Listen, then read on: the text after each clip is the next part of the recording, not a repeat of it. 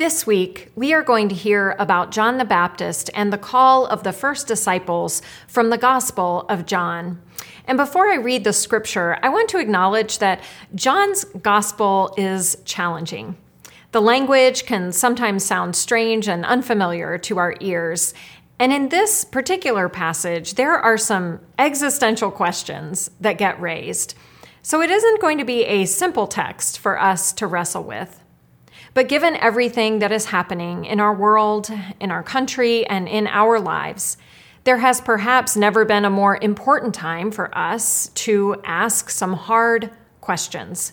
Questions like, what am I looking for in my life? How do I succeed at being human? What do I believe to be true? And what does it look like for truth to inform my actions? How do I respond to those whose views are different or even diametrically opposed to mine? What does it mean to belong to God and to each other? I hope that you can allow some of these questions to percolate in your mind and heart and soul, both today as we hear God's word read and proclaimed, and in the coming days as we continue to try to make sense of all that we are living through. And now, let us pray. God, we are filled with questions. As we hear your word and seek to understand your ways, may we also hear your invitation to us to come and see and to respond with faith and love. Amen. Our scripture lesson comes from the Gospel of John, chapter 1, verses 29 through 42. The next day, John the Baptist saw Jesus coming toward him and declared, "Here is the Lamb of God, who takes away the sin of the world. This is he of whom I said, 'After me comes a man who ranks ahead of me, because he was before me.' I myself did not know him, but I came baptizing with water for this reason, that he might be revealed to Israel." And John testified, "I saw the Spirit descending from heaven like a dove, and it remained on him. I myself did not know him, but the one who sent me to baptize with water said to me, 'He on whom you see the Spirit descend and remain is the one who baptizes with the Holy Spirit.' And I myself have seen and have testified that this is the Son of God." The next day, John again was standing with two of his disciples, and as he watched Jesus walk by, he exclaimed, "Look, here is the Lamb of God." The two disciples heard him say this, and they followed Jesus. When Jesus turned and saw them following, he said to them, "What are you looking for?" They said to him, "Rabbi," which translated means teacher, "where are you staying?" He said to them, "Come and see." They came and saw where he was staying, and they remained with him that day. It was about 4:00 in the afternoon. One of the two who heard John speak and followed him was Andrew, Simon Peter's brother. He first found his brother Simon and said to him, "We have found the Messiah," which is translated anointed. He brought Simon to Jesus, who looked at him and said, "You are Simon, son of John. You are to be called Cephas," which is translated Peter. This is the word of the Lord. Thanks be to God. In 2014, theologian and Yale Divinity School professor Miroslav Volf developed an undergraduate seminar called Life Worth Living. In a liberal arts education that encourages students to ask and answer big questions, this course focused on the biggest question of all. How do I succeed in the endeavor that is human life itself? How do I succeed as a human being? The goal of the course is to help each student determine what it means to lead a flourishing human life. To do this, Volf and his associates offer students resources, many of which come from the world's religious traditions. But this isn't just an introduction to religion course in which students learn about the world's religions. Instead, this course asks the students the question: if they believe the claims of a particular religious tradition, how would these teachings impact the way they live? After the success of that undergraduate course, Volf and other divinity school professors developed a similar course for divinity students called Christ and the Good Life. The purpose here is to get away from the descriptive questions that seminary students so often must answer. Questions like, what were the views of this particular theologian? And what happened at this moment in church history? And instead, invite them to ponder the question, if this is what God is suggesting through the gospel, what does it mean for my own life? Of all the awful images from the insurrection against the U.S. Capitol on January 6th, the most disturbing to me was a huge banner which proclaimed, Jesus 2020. There were other Christian symbols co-opted by extremists in ways that were deeply unsettling, but this banner, which suggests that allegiance to Jesus is equivalent to one's loyalty to a political party or one's stance on a particular issue or support of an elected official, was the most egregious, and frankly, I found it confusing. What does it mean to use Jesus' name the same way we might use the name of a politician, almost as a brand or a slogan? It was a stark reminder that as our country is pushed to the breaking point over questions of truth, what is it? Who has it? Where do we find it?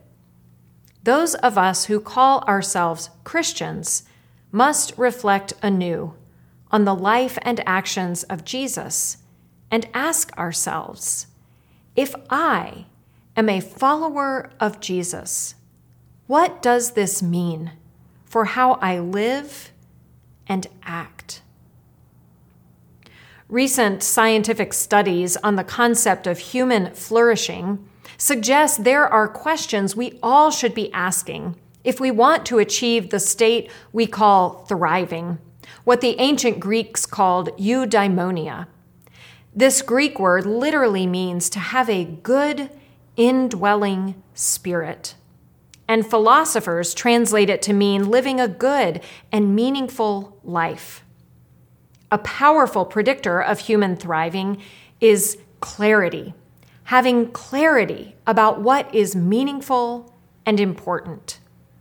Knowing what really matters and being clear about what we believe contributes to such traits as authenticity and integrity, and helps us establish a moral lens through which we see the world and judge what is good, true, noble, and worthy. The other component necessary for thriving is the innate need of every human being to contribute to the world in a way that feels meaningful, that gives us a sense of purpose. Last week in worship, we heard the story of Jesus' baptism from the Gospel of Matthew, and we reflected on how our baptism establishes our primary identity as those who are loved, claimed, and called by God. Today, we turn to the Gospel of John, where Jesus' baptism unfolds not in real time, but as told by John the Baptist. In this Gospel, John the Baptist has total clarity regarding his life's purpose. He exists to testify that Jesus is the Son of God, the unique incarnation of God on earth. John exhibits the gift of sight, which in this gospel goes beyond seeing with one's eyes. John knows what he believes, that Jesus is the Son of God, sent by God to reconcile the world. John also knows his life's purpose, to witness to Jesus, to testify about him, and to help others see and believe this truth and live accordingly. Even to the point that when John is standing with his disciples and Jesus walks by, John points away from himself and toward Jesus. John has no qualms about his students leaving his side to become followers of Jesus. Unlike in the Gospels of Matthew, Mark, and Luke, when Jesus calls his disciples by invitation, "Come and follow me," here in the Gospel of John, Jesus begins by asking these who are following him one of life's biggest questions. What are you looking for? These are the first words Jesus speaks in this gospel and could also be translated as, "What are you seeking?"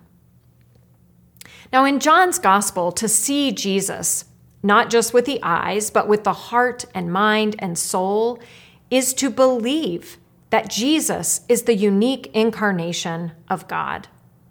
But just as seeing Jesus isn't just a sensory exercise that we do with our eyes in the Gospel of John, believing in him isn't just something that happens with the mind. The scholar Caroline Lewis argues that in John's Gospel, to believe in Jesus is to be in relationship with him. It is to make an unwavering commitment to be with Jesus, to stay with him, to abide with him, and even to question him. We learn this through the response that John's disciples make to Jesus' existential question, "What are you looking for?" They answer him with a question of their own. Where are you staying?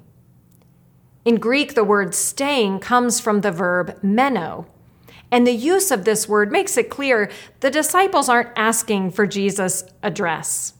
Meno means to abide, remain, endure, continue, dwell, and it carries a strong sense of stability, even permanence. Meno is the word Jesus will use in his last conversation with his disciples before his death, when he tells them, "I abide in you, and you in me."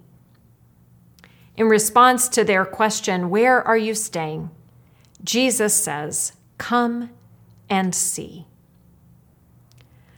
Just as baptism asks us to acknowledge that our primary identity is that we belong to God, so discipleship, this invitation to come and see Jesus by following him, by abiding with him, is not just an item on the to-do list of life, somewhere between establish a career and buy a house.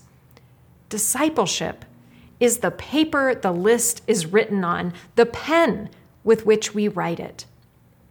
Baptism gives us our identity, and discipleship is the process of living that identity out. And the way we do it is first to come and see Jesus, to pay attention to him, to wrestle with what his life and actions reveal about God, and to consider that question he asks, "What are you looking for?" Then, once we've seen Jesus, we try to put what we've seen into action in our own lives. Seeing Jesus, and then trying to live out what we've seen. And then seeing Jesus again, and then trying again to live as he does, and then seeing again and trying again.